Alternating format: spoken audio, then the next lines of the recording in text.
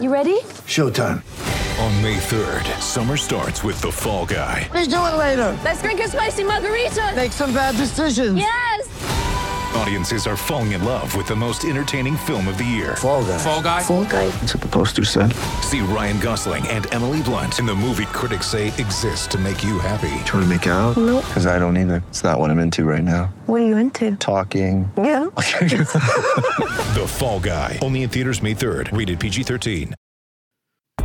This is the Winning Plays Podcast on the CLNS Media Network, the leading online provider for the NBA's winningest franchise. Welcome into another edition of the Winning Plays Podcast. My name is Brian Robb. I will be joined later in this show by Michael Pina, but this intro is serving as a bit of a disclaimer for this episode, which was recorded on Tuesday evening before the news surfaced that Al Horford had informed the Celtics that he did not plan on returning next season and would be pursuing a long-term deal with an outside suitor in the NBA. So that is the backdrop to this episode. We approached this episode when that was not clear, yet a lot of the stuff we did discuss during this episode is very relevant in terms of where Horford might go, what the Celtics might do if he does leave, and then we obviously spend the latter half of the episode talking about trade possibilities for the draft and potential trade targets, which are more relevant than ever. But after recording this, it's the magic of the NBA news cycle. You never know when something is going to become quickly irrelevant. Perhaps you can listen with a thought of what could have been with Al Horford and the Celtics. We will have a full podcast reacting to the news and the NBA draft on Friday, since the Celtics obviously have plenty of things in play, but short-term thoughts in the interim, this is not good news for the Celtics. This is pretty close to as rough a 12-month period as you can have for a franchise in terms of going from the highest of highs to not starting from scratch entirely, but not having a clear next step to get back. So Horford's departure does leave the Celtics with even more options than ever heading into draft night. They have the ability to open up close to max cap space if they want to absorb a contract for additional assets, or just absorb a contract to get a look at a guy while giving up picks for him without having to match there. They also could head into free agency again with up to $28 million in cap room, and could try to target some younger emerging talent on the market, and we will have plenty of time to talk about those potential targets in the next couple of weeks as well. But that is the backdrop for this episode. We hope you do enjoy it anyway, and we will be back again with you later this week, I should say, with more fallout with the full squad. But without further ado, here is Mike and myself as of roughly 6 p.m. on Tuesday night. I am Brian Robb, joined by Michael Pina as we get closer to full strength here. Unfortunately, Rich Levine is still out scouting ahead of the 2019 NBA draft, so he will be reporting on the road from that later this week. But in the meantime, we are recording this on a late Tuesday, and it's been a very busy week for the Celtics already, capped off by today's news that Al Horford has opted out of his $30 million player option, which we will be getting into at the start of this episode, and we will also be getting into rumors that the Celtics are exploring moving up to number 4, as well as potential possibilities for them in the 14 to 22 range if they end up keeping some of those picks. So before we get into that, please subscribe to the Winning Plays Podcast. You can give us a 5-star rating or review on iTunes as well. That is much appreciated. But, Mike, I ain't even having a chance to talk to you about the AD trade. So do you want to even start there, or do you want to skip over that? to kick off? The episode you did with Ryan on Sunday night, I think, was really good and informative. I mean, my thoughts about it are that they paid, I think my thoughts are what everybody else's, are that they paid a ton, but they had to do it, I guess. And that, the Lakers were super desperate, and it's a bummer that, I've been seeing and reading and hearing different things about the Celtics and what they were able or willing to put into the deal. I saw somewhere that they were willing to put in Tatum, but not in the same offer that also had the Memphis pick. And I think either way, honestly, with what the Lakers gave, I don't know if the Celtics could have, I guess they technically could have beaten it because they could have just forfeited their whole future. But right. But I mean, it was an astronomical cost there for the Lakers, and hats off to David Griffin and the Pelicans for owning their future. Yeah, I mean, given the situation with the Celtics obviously taking a lot off the table, it seems like in the wake of Kyrie's assumed departure, the Pelicans did as well as they could here. They got, all the picks they would have gotten at the trade deadline, and then obviously got the number 4 overall pick while leaving behind, Kyle Kuzma. So, again, I'm with you on that. Like, the situation was, the Lakers were going to come to the table with that. The Celtics were not going to be able to. They can talk about taking risk all they want, but there's a difference between risks and being reckless, and that would have been reckless, which kind of leads us to what happened today, indirectly, when Al Horford opted out of his player option for $30 million, which was not a big surprise, given the fact that... No, we've been talking about it all year. Yeah, that the smart money has always been on the longer-term extension between both sides, which there is interest in as we head into the NBA draft. But it does leave things in a little bit of uncertainty from my perspective. I don't know what you think about this, Mike, just in the sense that this team could look like anything next year. And there's no doubt that the Celtics want to come back. And I'm not sure there's the right suitor out there to entice Horford to leave. But at the same time, with Anthony Davis off the table and Kyrie Irving walking out the door, a lot of things could change about this team's future on draft night. And I'm curious to see how that all factors into what happens next to Foul. Yeah, I think the first thing we should discuss is what other suitors are there for Al Horford? I mean, his max number is probably I would highly doubt he's going to get that. The max number I think for him is $38 million starting at. That's a safe guess. That's not going to happen, I don't think, and I don't think he assumes it will. I mean, it's really interesting because the suitors are. Like, you have the ones that we've talked about throughout the season, potentially, where, the Lakers were one that I kept bringing up, and I don't necessarily see... we don't exactly know how much cap space they have, but if they spent all of it on Al Horford and then had to fill out a team with Kuzma, LeBron, AD, and Horford, plus, total scrubs, I think that would still be a really good team, but it's just not smart team building. I think you would probably want to spend money a little bit more on, I don't know, versatile wings who can shoot threes and who are not 33 years old. That's probably how they should spend it. So I would almost cross out the Lakers here. I mean, Brooklyn is interesting because they were interesting. He's gonna fall, Kyrie. Right. That's not happening. I don't think that's. But the Clippers, though, Mike. The Clippers. That's the one. That's like Kawhi signs there. And they can pretty easily open up a second spot by moving Gallo for Al. Whether the Clippers would want to do that, or could they obviously may have their sight set on someone a little younger to pair up with Kawhi, maybe do a little bit better than Al. But I do think that is a legit worry.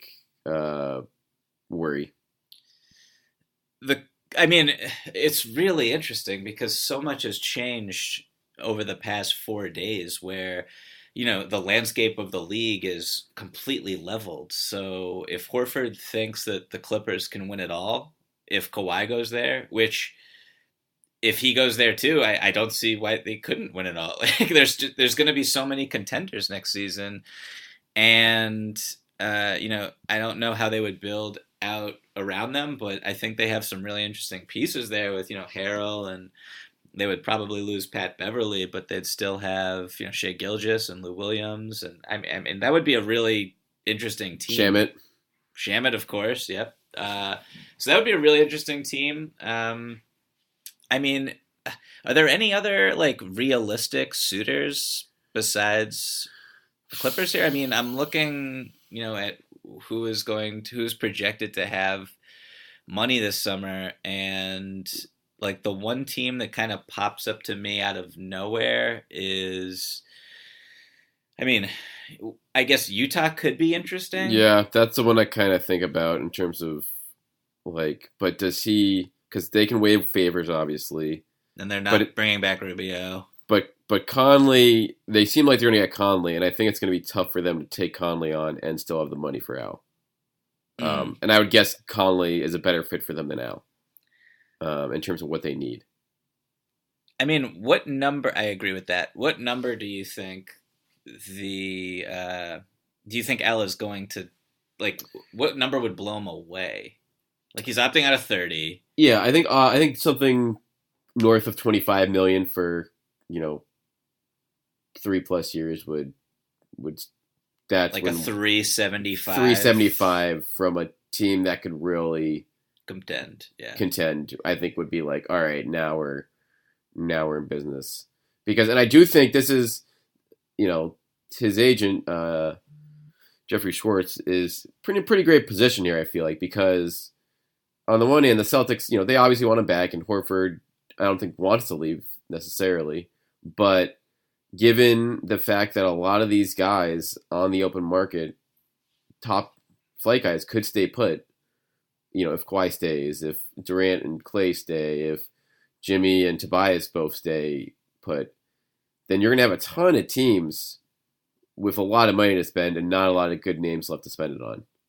And that's when things like can get the really... Knicks. Exactly, like the Knicks. Like the Knicks, I could see the Knicks freaking... They could be like, all right, we might have to punt Euro next summer. Maybe we'll offer Al like 1 in like 35 or something like that, just to like...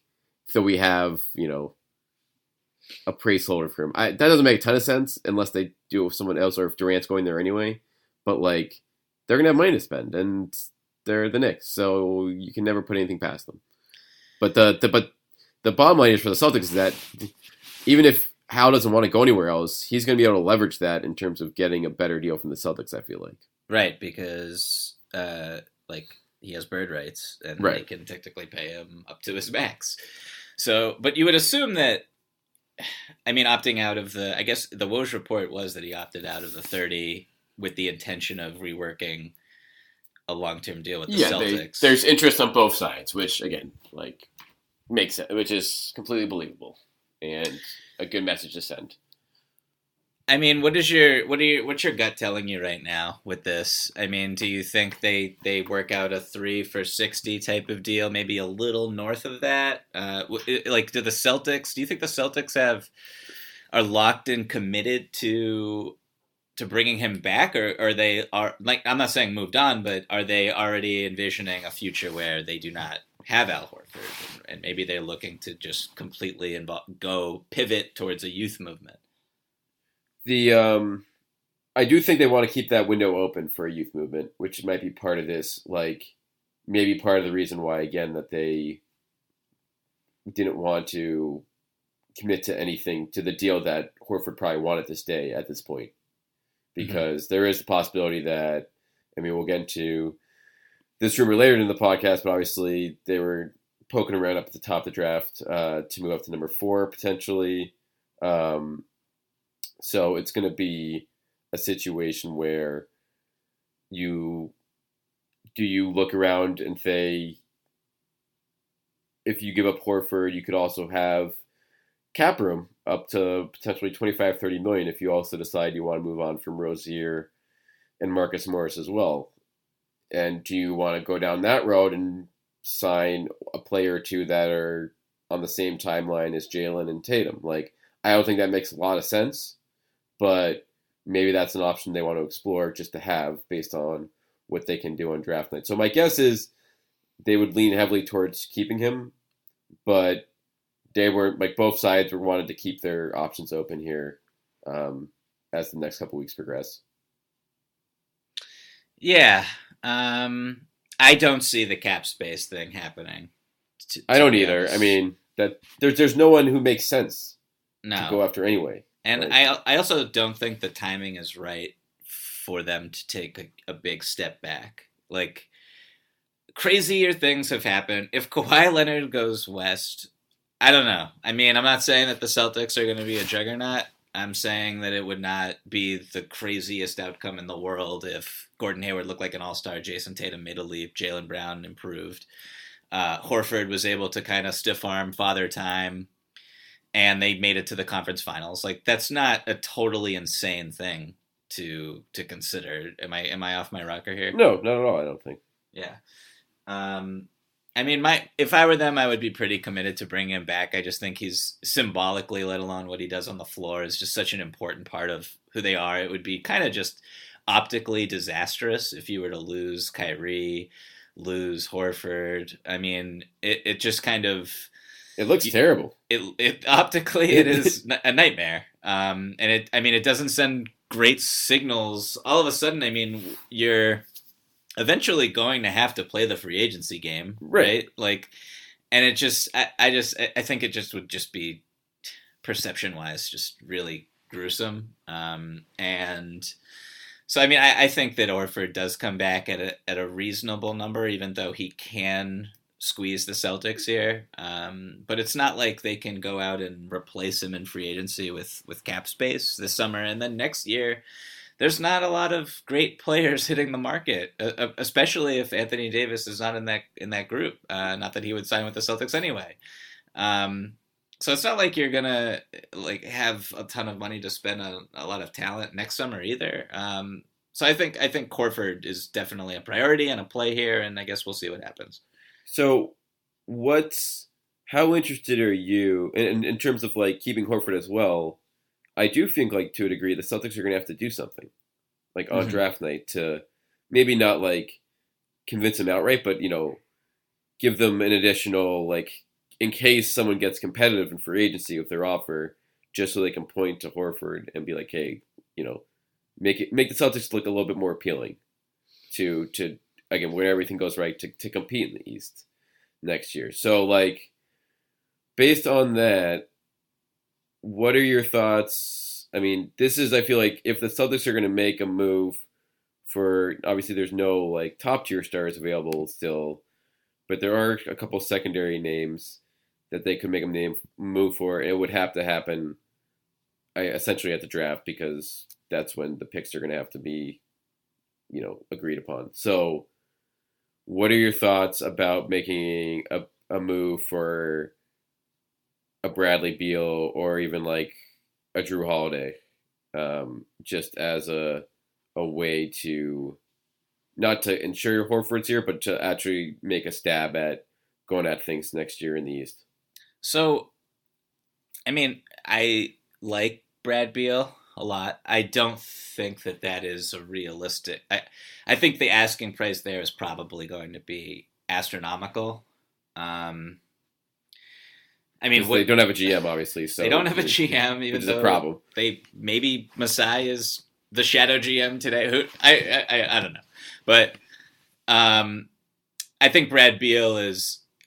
He's definitely not off the table, or shouldn't be, for Washington. Although Lord knows they're low key, just a not very well run organization. Maybe that's not even low key. So that kind of strikes me as not happening. And then it seems to me that the Pelicans publicly have really backed keeping Drew Holiday throughout this entire process. I believe them, because based on the haul that they just got, you have Holiday, you have whatever maybe they can get for the fourth pick if they don't want to just use it, and then you have Zion. I mean, that team could make the playoffs next year. It wouldn't be absolutely insane. So No, not at all. So there's no incentive for him to get dealt. No, I have two names though. Okay. My first name is Josh Richardson. And I think that the price there, like, this is kind of off the top of my head. I'm not sure exactly what the price would be there, or if there would be a situation where the Heat would then, try to latch on one of their other terrible contracts onto you. Maybe someone like Ryan Anderson or something, but then it just gets into a situation where, the Celtics, that's kind of the difficulty with them doing trades in the first place, is they don't have the salary. But Josh Richardson is making 10 this year, or next year, 11 the year after that, and then he has a player option that he'll almost definitely opt out of the following season. He's a really good player. He's a little bit injury prone. He kind of just fits where the league is. He was like the prime blue chip asset that nearly went to the Minnesota Timberwolves for Jimmy Butler. Right. What are your thoughts about him?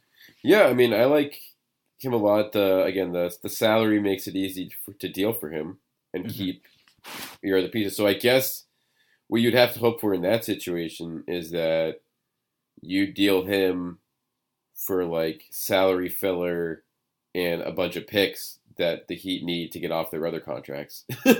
Like that, I feel like that's the only way the Heat will kind of go for it there. Because I guess you could conceivably offer like, Jalen for him, but I don't know like what that does for you. That's a neutral. That's a neutral. Downgrade, exactly. Yeah, I agree. So like you could, patch together, Bane's salary with Yabu, and then maybe like the 14th? 14 for sure. Like probably 14 and 20. I would think that, Richardson would command that at the least. From Miami's perspective, they're probably gonna be like, we want the Memphis pick, and you tell them to go screw. But I do think, like that is a creative way. Well, I guess we'll see what the Heat are trying to do here. Seems to me like they're just gonna.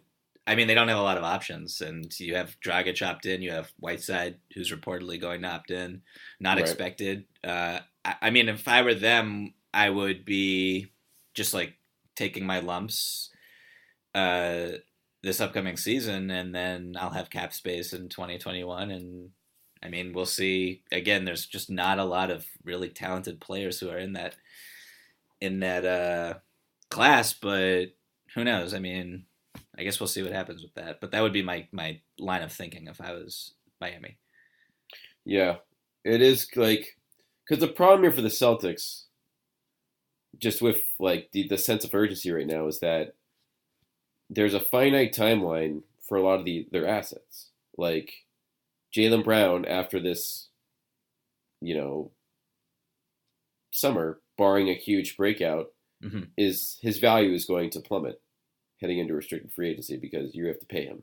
Right. And then again, the Memphis pick, that is going to plummet too. And then the fact, obviously, you use all these picks, and unless they have breakout years, like these rookies, assuming you take them, then you may be in a position in a year from now where you don't even have the pieces you need to deal for the next star that comes available.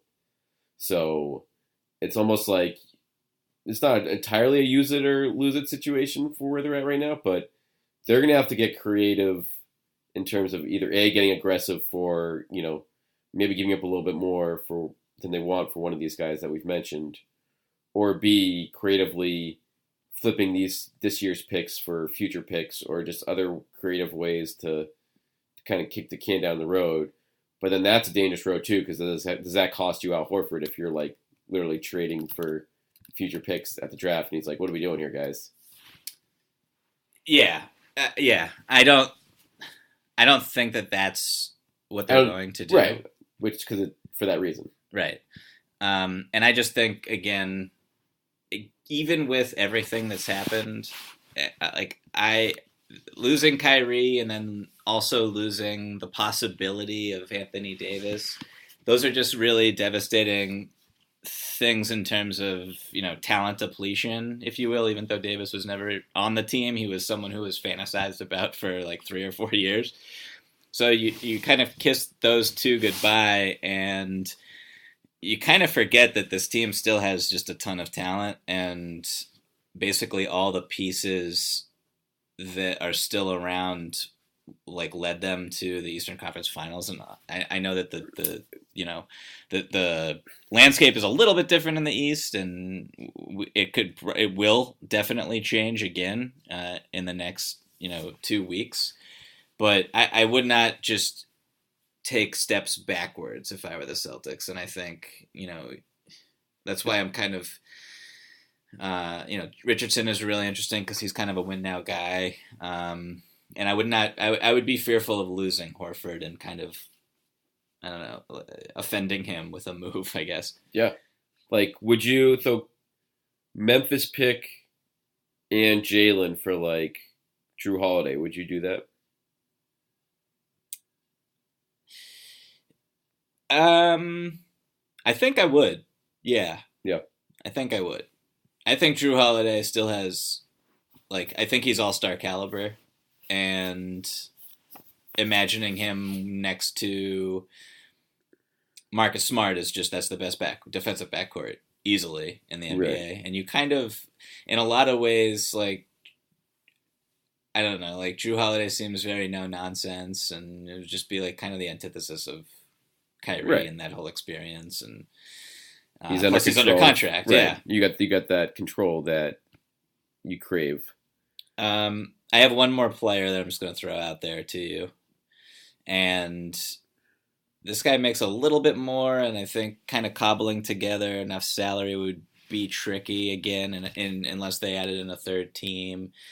But Aaron Gordon.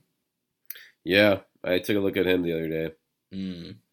It's an interesting, where I don't know to make heads or tails of him. He's still 23. So he's a baby. Right. His contract is very fair, descending in terms of its value.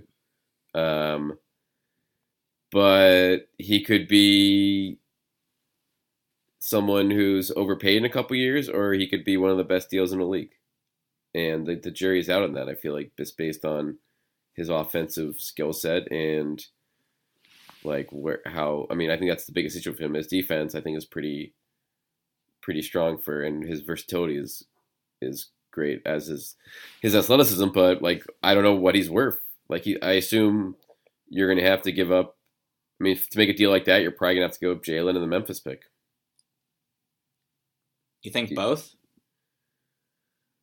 I guess it depends on how high they are on him. I would hesitate to do that because I'm not sure he's a difference maker for you. But maybe Jalen and a couple of your picks this year could do it. Yeah, I don't know. I go back and forth on him too, as I'm sure every other person who watches the NBA does. I mean, he has moments that are really special. I think he brings it on defense consistently, but there's just, I don't know. I feel like a couple years back when Frank Vogel was the coach, he made a public statement kind of comparing Aaron Gordon to Paul George, and I don't think that Aaron Gordon ever forgot about that. And to his detriment, has basically tried to play like Paul George when he should be playing like Sean Marion. Right. But then again, also to be fair to Aaron Gordon, he's never had, I think he's had a different coach and a different offensive system in every one of his seasons as an NBA player. So, right. He finally has some stability here with Steve Clifford. I mean, they made the playoffs this year, and he looked pretty good, I think, throughout the season. So also spacing might help him a little bit. Spacing, point guard play, a facilitator. I think Marcus Smart's a pretty good facilitator. Gordon Hayward's a really good facilitator. He's never had that type of talent around him. So I think you would be seeing a different version of Aaron Gordon if he were in a Celtics uniform. But making the money work on a trade there is pretty tricky. Yeah, you can. The good news now for the Celtics is that you have Baines opted in. Mm-hmm. So that's $5 million to play with. And then if you do Jalen, then that's 11. And then if you, do the trade after the draft, but you draft for the Magic, then you can use those salaries for the matching. So you wouldn't have to give up. You can make it work. Gordon's much easier to make work than like Holiday or someone like that who's making about like $10 million more. Yeah. And would pretty much kind of gut your secondary pieces of your roster. Right. But that is definitely, I would not be shocked at all to see that name service. I don't think we've heard anything on the Magic front in terms of what they're doing, but they have a very, very intriguing offseason as well, based on the fact they obviously got to the playoffs, but Terrence Ross and Vucevic are free agents there, so how much they want to commit to a core that really isn't going to go anywhere. Yeah, Mo Bamba had a really bad rookie year too. So. No question about that. So I like that, though. Those are two fascinating names that I'm sure, like 50 other names, the Celtics have made calls on in the last week. The Celtics have also made calls about the number 4 overall pick in this year's draft, according to Draft Express. Well, ESPN now. Or ESPN now, excuse me. Yes. And they apparently have company with the Bulls, the Hawks, and the Wolves with interest in Vanderbilt point guard Darius Garland. We hear these rumors every year, Mike, I feel like a couple days before the draft about teams inquiring about a high draft pick. This, again, feels like it would be a pretty big step towards the youth movement, although you could just offer up the Memphis pick and want to cash in now. What are your thoughts on that kind of maneuver? What are your thoughts on Garland as a potential point guard of the future? I think it's pretty interesting and exciting. I mean, we were texting earlier about what a move up to the 4th pick would mean to Al Horford, going back to that.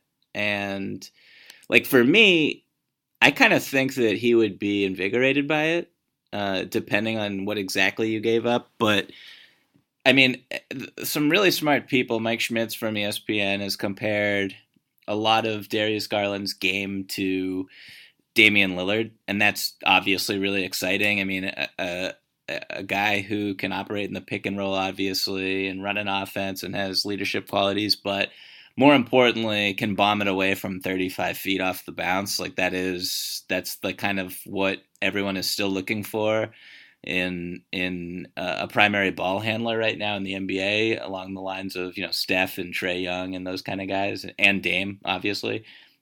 So having a point guard like that, I mean, one of the more frustrating things about Kyrie was that he wouldn't take those shots, even though he has the talent to do it. So that's interesting, and I think that would fit with Tatum and some of the other pieces who are young on the Celtics. But what are your thoughts? What do you think about kind of bringing in a guy like that, assuming that we're not even 100% on them liking Garland, right? Or they just want the 4th pick, right? Technically, yeah. I mean, that's true. They could be trying to wheel that into something else, but it would make. I mean, you do look at the draft, and like there are some in the top 10, some elite, point guards, and Garland is obviously on top of that list behind Morant. And so if you don't like your, if guys like Holiday Gordon and like more younger veterans are dead ends, and you don't want to just let an asset potentially decline in value like the Memphis pick could, right? Then this is I wouldn't mind cashing it at all if you think Garland is that guy, because you might as well. Again, you could use help in any form this year, and a great point guard that can come in right away and play, like that's someone that obviously this team could use right away, and that means it's not Terry Rozier at point guard, so that's like probably good for your worst nightmare, basically. No, I mean, you can do better. I think that maybe one other angle we should talk about is if the Celtics were to get the 4th pick, that they would then flip it for that. Like then we're kind of going back into the conversation about Bradley Beal, who has been tied to the Pelicans as they shop the 4th pick. So that's kind of where it would get a little interesting, where I think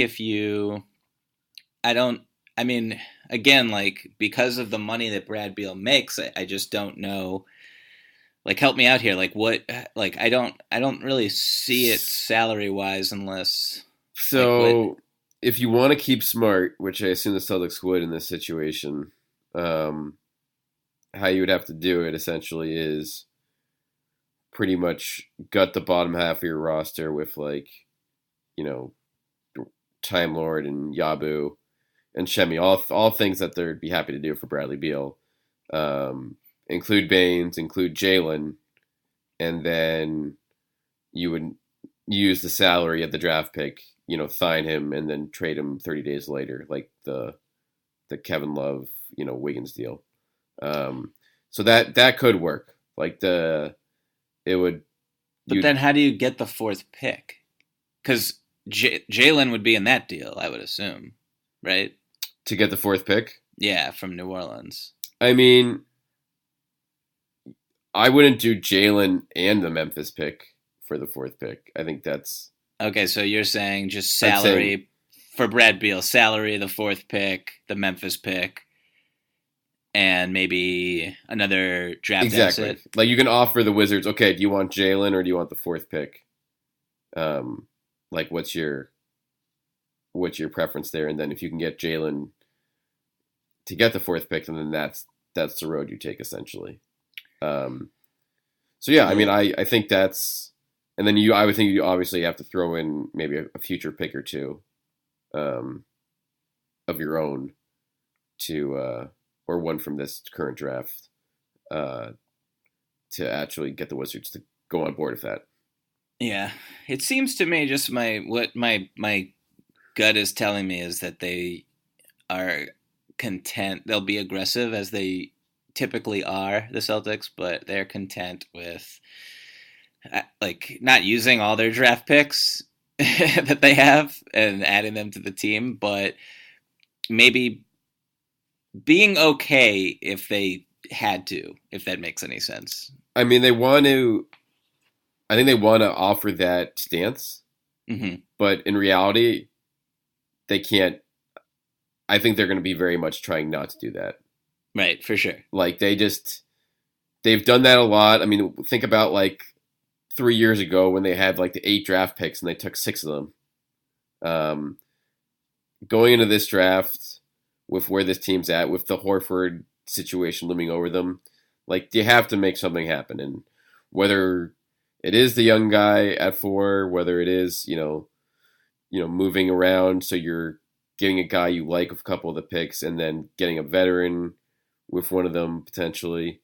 I just think they can't, you know, the status quo is not going to, they almost have to give themselves an extra push here, be like, listen, we don't want to panic, but we also can't be like, look for the quote unquote perfect deal, which may not be there, because then that might just, you know, hurt them more than it helps. Yeah. I have something random going back to Al Horford that I wrote down last night really late, and I want to get it on the record on the pod. Please. And then I think we can pivot towards more draft talk. I think one team, there were reports that the Milwaukee Bucks were trying to unload salary with Tony Snell and Ersan Ilyasova so they could carve out some cap space. And I was tinkering around trying to figure out what they could spend it on. And I kind of feel like Al Horford would be really perfect there as a Brook Lopez replacement. But what kind of money can they open up there? I assume if they're bringing Middleton back, they're not going to have space. Well, okay. But if they have. Wait 1 sec. I have this right. This is wonderful podcast. No, I mean, I did it yesterday. I'm gonna. Okay, so you shed Mirotic, cap holds for Mirotic, all your free agents. You assume that. I mean, Brogdon's got a low cap hold, so that helps on that front. But like, if you want to keep Middleton, I'm not sure the math works for you there. 1 second. If you trade, okay, 1 second. I'm gonna get this because Middleton's cap hold is only 19.5. It's not massive because his contract is only That is true. So that 13 helps them. mil. Right. So maybe they can, if they navigate. So I'm pretty sure if you time this right, that he could go there at I think they could get up to 25 million, 26. That's the number that I had yesterday. I'm almost done. I'm using. Yeah, so they could get to 27 with Brogdon's cap hold at 3. Middleton's cap hold at 19.5, and then they get rid of every other free agent, renounce everyone else. And this is assuming that they don't take back any salary in trades that ship out Snell and Ilyasova. So they can get 27.3. That can make them real dangerous then. Yeah. So I just wanted to get that out there because there's the Bud Horford connection. There's, he just saw them up close. I think that, he's the type of player who would put them over the top in a lot of ways. Like him paired with Giannis is just absolutely terrifying for a lot of reasons. And I think that should be, I'm not saying that's definitely going to happen or even likely to happen, but it's a possibility. That's dumping Snell and Ilyasova? Correct, yeah. See, the problem is they're going to probably have trouble doing that. They don't have any. I think they've used most of their picks already. I think you could, yeah. I mean, there's some teams out there with cap space that are probably not going to spend it. I mean, I think the Kings are a really interesting dumping ground. You could attach DJ Wilson or DiVincenzo. I mean, it's just you could do something. Yeah, you do have young talent you can attach to teams. I mean, I don't know if they want to do that, but wait, I wonder, what do you think Brooks going to get? Like, what do you think he's going to? He's going to obviously command more than mid-level money. Oh, how much cap space do the Lakers have? It's all going to Brooks. Yeah, right? Like, of all the dumb things they did, like, that might top the list in terms of where it was atrocious. They got back to and what they could have just, you could have just kept them the whole time, or kept other veterans. Or even just imagine, Zubac as the 5 on that team. It's hilarious, but oh well. All right, let's pivot towards the draft. Do we have to? No, okay. Let's go. We do because I crammed as much as possible over the past 48 hours trying to figure out which players are interesting and who would matter. I mean, the more research that I did, to be honest, there's just in a typical year, I'm more of a, I'd rather risk it on someone who has high upside. That's typically my stance. And with this Celtics team, there's so many talented players in this draft, in this field, who are 2, 3, 4-year college players. And, watching the NBA Finals and just the playoffs as a whole, one of the big takeaways for me was just how important intelligence is and how much we overlook it. And I think if you can bring in smart players in the draft who have shown that they know how to win, who've had a lot of success accepting roles, which was a huge thing last year. I think that you can, I think this could be a big draft for the Celtics. And I understand why they won't use all 3 picks, but from where I'm sitting, if you did make the right choices, I feel like given the weird talent disparity between 5 and 25, apparently, which all the really smart people are saying, I feel like you could get some really important pieces right now. Yeah, I mean, there seem to be a lot of serviceable role guys in that range that either have good experience or just have played within that, mindset with their college team. So it's, again, not a great, not a lot of difference. And then you never know. There's always, I mean, I guess if the field is so level from 5 to 25, then yeah, it's not a great draft, but not the worst thing in the world to have 3 in those, in that range, so you can kind of do what you want and get the guys you want in them if you're going to keep those picks. So we decided we're just going to take a look at 3 guys we like in that range. Mike, do you want to lead us off on that front for good fits for the C's?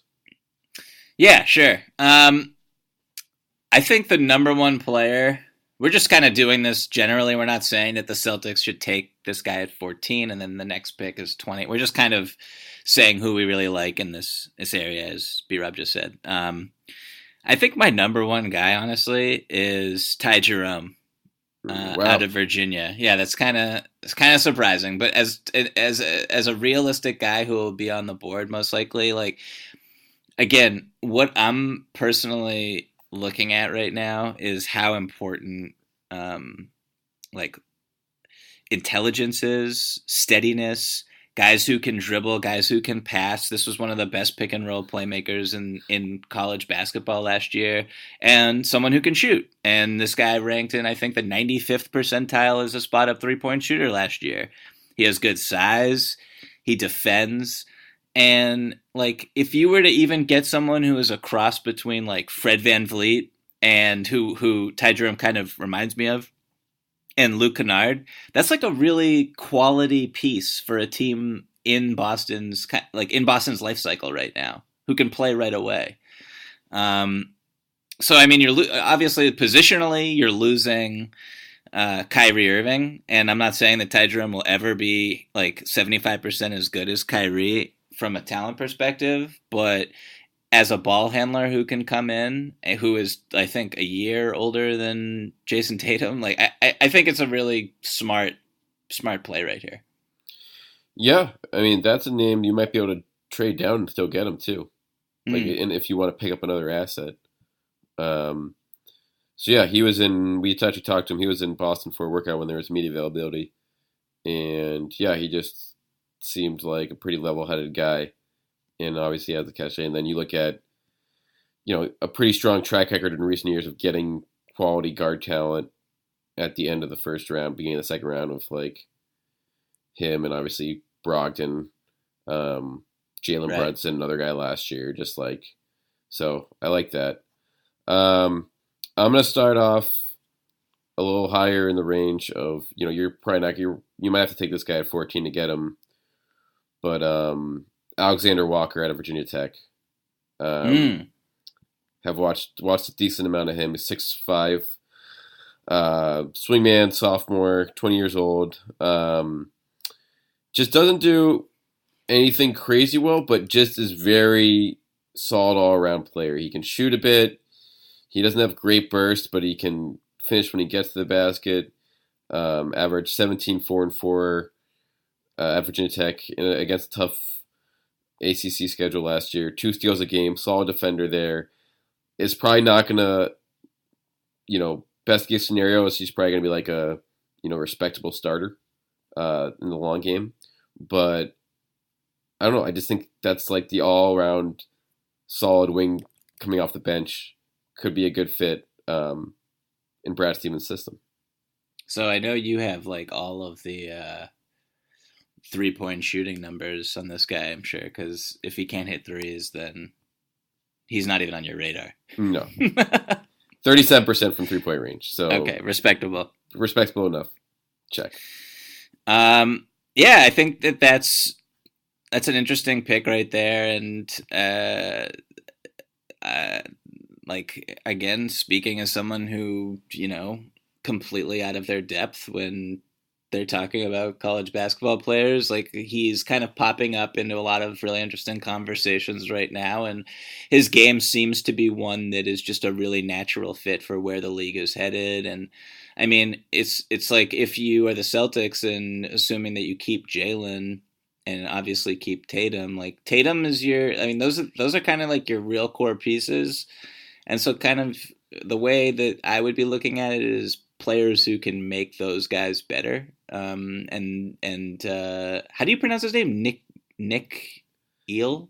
Yeah, Nikhil. Alexander Walker. Okay, we're gonna call him Nah from now on. Just like Nah's ability to complement those guys and to play alongside them and everything, off ball, on ball, whatever it may be. I think that seems like a pretty good fit. All right, let's. What you got for number 2? My next guy is, he's probably going to go higher in the draft than my first one, and that is Brandon Clark from Gonzaga. Same guy. And great, wonderful, great minds think alike. And like typically heading into a normal draft again, I would stay away from the stigma of, the 23-year-old. This guy is over 2 years older than Tatum, which is really funny. And he can't shoot threes, or he doesn't shoot threes. And those are probably the two biggest red flags, but everything else is just like, he's really smart. He can defend multiple positions. He can switch. He can move his feet. He had like one of the highest PERs in college basketball history last year, I think. It was like 37.3. Right. And he can finish around the basket. And he has some of the best athleticism in college basketball in the draft. So I like him a lot. I think if he were to enter the league and be an impact player on the defensive end, that right away the Celtics would have one of the better defenses in the league next year. As they probably project to have anyway. So, I like him, and I think if he's there at 14, I don't see why the Celtics wouldn't take him. Yeah, I feel like the Celtics could just use an energy guy like this in the front court, like just with the talent they have coming back. Mm-hmm. Just a guy who's like everywhere. And again, the shooting is what it is, but there are plenty of guys that can bring a lot to the table without that. And there should be enough shooting still on this team where they can get away with having him on the floor with most units. So when you look at the rebounding, like the shot blocking, the athleticism, just a winning player, if you will. We like those here. We like those here, exactly. That's podcast approved. Then yeah, I think if he slides to 14, that's a situation where he can bring to the table. Like, it's nice to get a sure thing in a lot of those categories, even if, and again, having someone who's a role guy who's not going to be looking for their shots, who's going to be looking for everything else, I think this team's going to appreciate that a little more after last year. Yeah, I mean, the thing is, you're not going to find the talent piece that is able to win a title, lead you to a title in this draft, most likely. No. Just settle may not be a very nice word, but accept that you're not going to get that, and like look towards guys like Clark, who will make your basketball team better. This guy averaged 3.2 blocks per game in 28 minutes last year. I mean, it's just like ridiculous. That's such a ridiculous number. Would you move up to get him? Yeah. How high would you go? Assuming you would, you could package one of your other two picks to get up to, let's say. I don't know if I love him that much. I mean, if I don't know. I would assume he would be there at 14, but there's like so many from my, cramming for this podcast. It seems like there's a lot of guys who are like Brandon Clark, like maybe not as good, but who have the same type of feel for the game, who are play hard defensively, are versatile defensively, are strong. Another name that I have that is, I think he's going late first in most mock drafts, is Grant Williams out of Tennessee. He just seems like a very similar player to that, who's just got physical intangibles, who can make reads with the ball in his hands. Again, doesn't really shoot threes, but knows how to finish. So that's kind of so that's why I wouldn't necessarily trade up for Brandon Clark, because there's guys like Grant Williams out there that you can get in the 20s probably, but I like Brandon Clark. He seems like he would be a really good fit. All right, and that brings us to Wait, so you had Clark too? I had Clark too. And so I'll go with my number 3. And this is a guy you can probably get a little bit later. But I'm going to go with Keldon Johnson out of Kentucky, who is a 19-year-old freshman, 6'6", no swingman, can shoot a bit. This is more, again, if you want to play the long game here, he is someone who, has a lot of work to do in terms of on the defensive end, but has a nice mix of scoring, getting to the line, has the size you want on the wing, and is young enough where he could, eventually pop into something else. So that's someone who's probably going to be available more down towards the early 20s. But that'd be my number 3.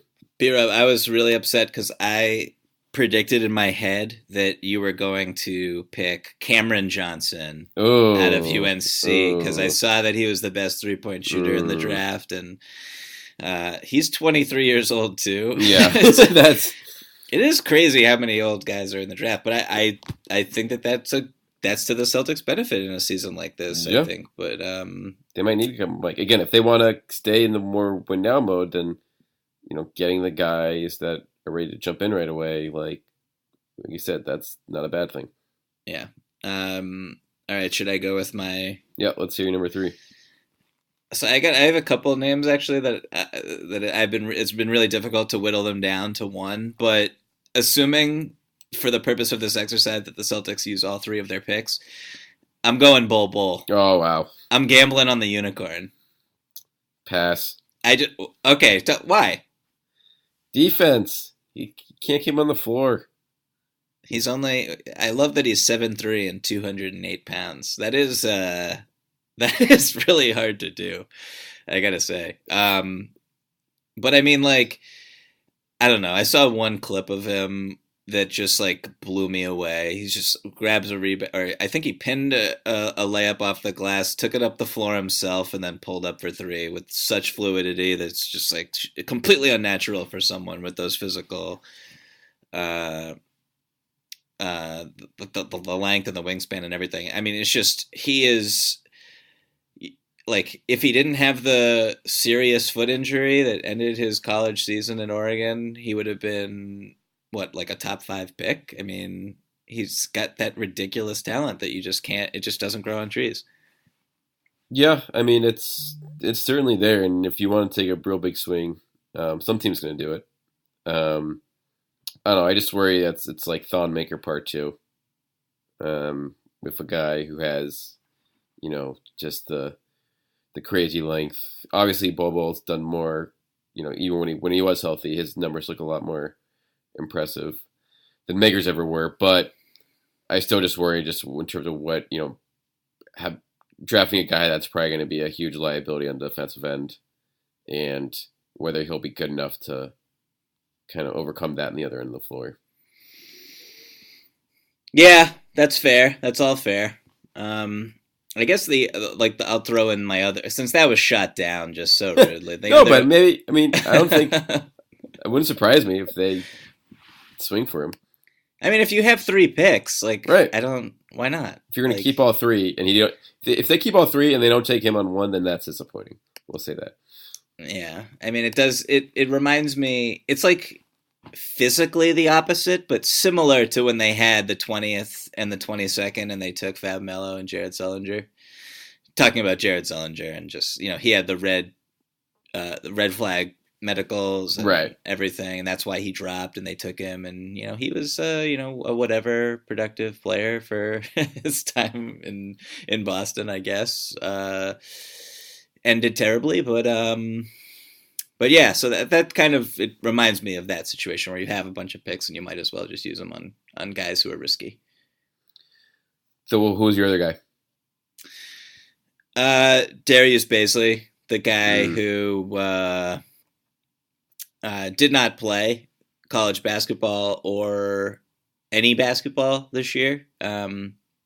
Was going to go straight to the G League and then opted instead to have an internship with New Balance, courtesy of Rich Paul at Clutch. Made a cool $1 million there. So I know very little about him. I watched his pro day that was put on by Clutch in California, not live. I watched it on YouTube. And I don't know, he looked cool. I don't know how much to take from things like that, but the fact that he I'm intrigued by the fact that Clutch signed him.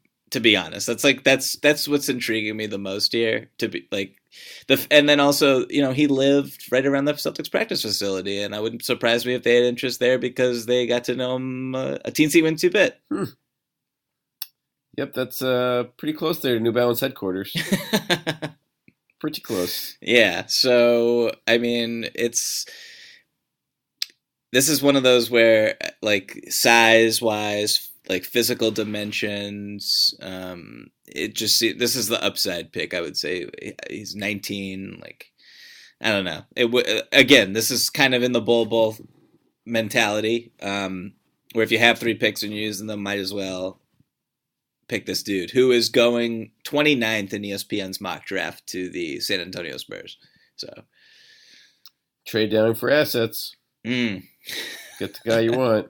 So what are the percentage odds the Celtics keep all 3 first-round picks?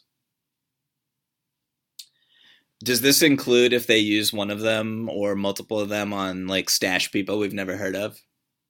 Yes. I would say 55%. Wow.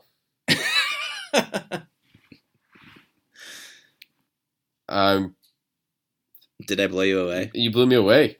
What's your I number? thought I'm going 25%. I know that the odds say you're right with your 55%, but I just think that they're going to have a fire lit under their butt a little bit here and just, roll the dice a little more than usual, because why not? You need to change something. Maybe. Or maybe this is, they step back here, and we'll have plenty of time to dissect what has become the last 12 months here later this summer on the Winning Plays podcast. But they could just use something different. It hasn't been a good few weeks or a few. It's been rough months. for a lot of people. It's not great. I guess the good news is they're not really taking.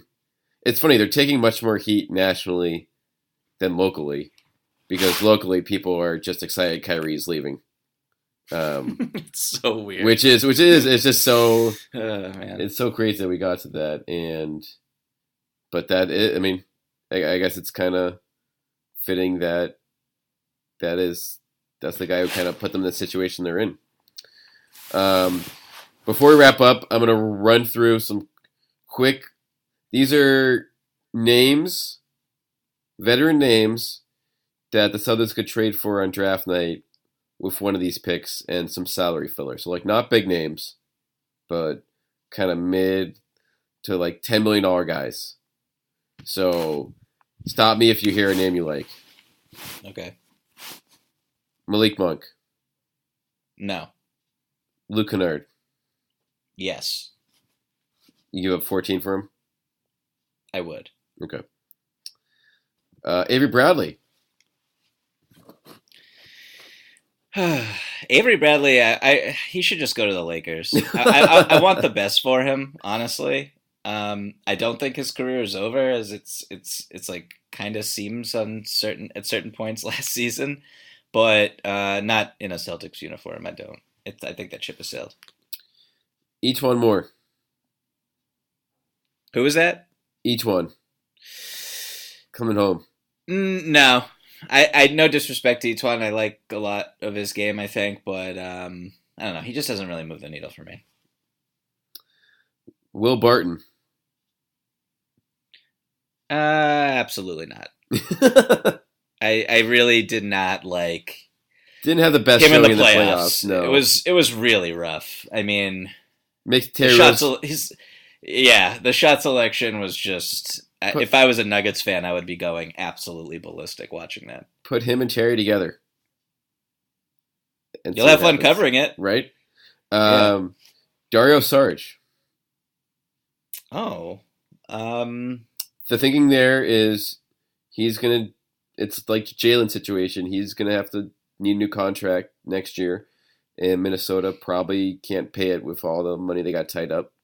So they sell they get something cash in for something now. No, I like Dario. That's interesting. It's really funny because I was actually going to bring up Covington.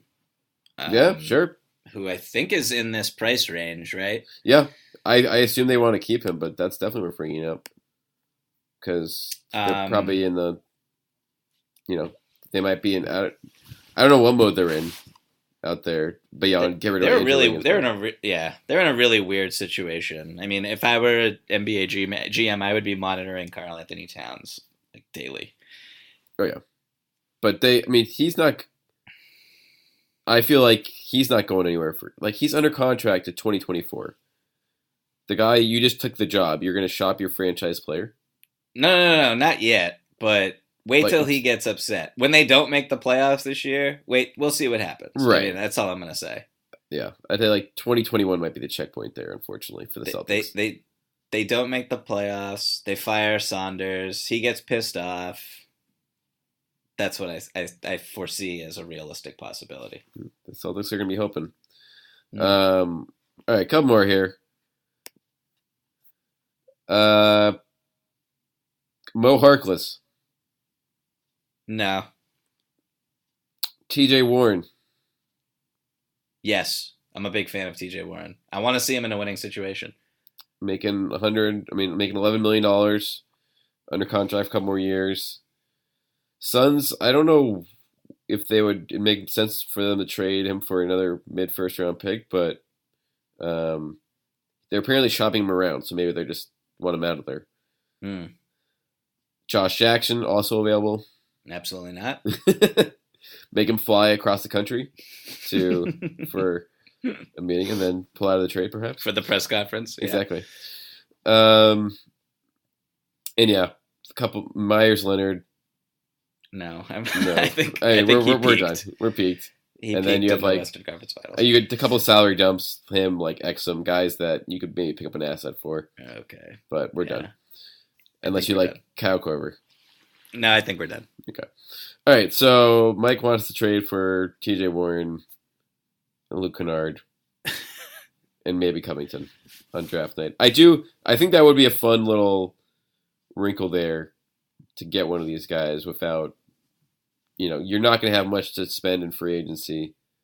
So this is a decent chance to get a useful bench piece, or maybe more than that, with one of these picks and then some filler salary. I think Kennard can be really good.